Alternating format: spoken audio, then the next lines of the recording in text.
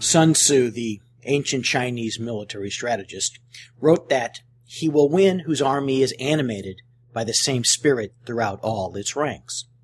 Although running a medical group just sometimes seems like war, the essence of that advice is completely applicable.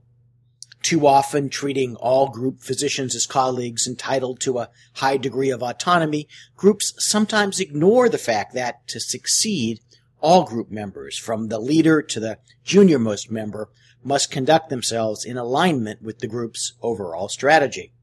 Of course, this is obvious to anyone in the context of everyday, real-world interactions.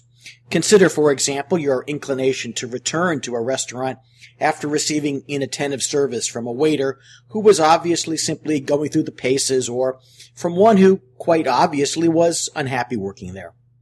Why would you think that it's impossible that one or more of your group members are just going through the paces, or, even worse, are signaling that they are unhappy? What are they doing to your group's ability to compete, even to your group's ability to continue to exist?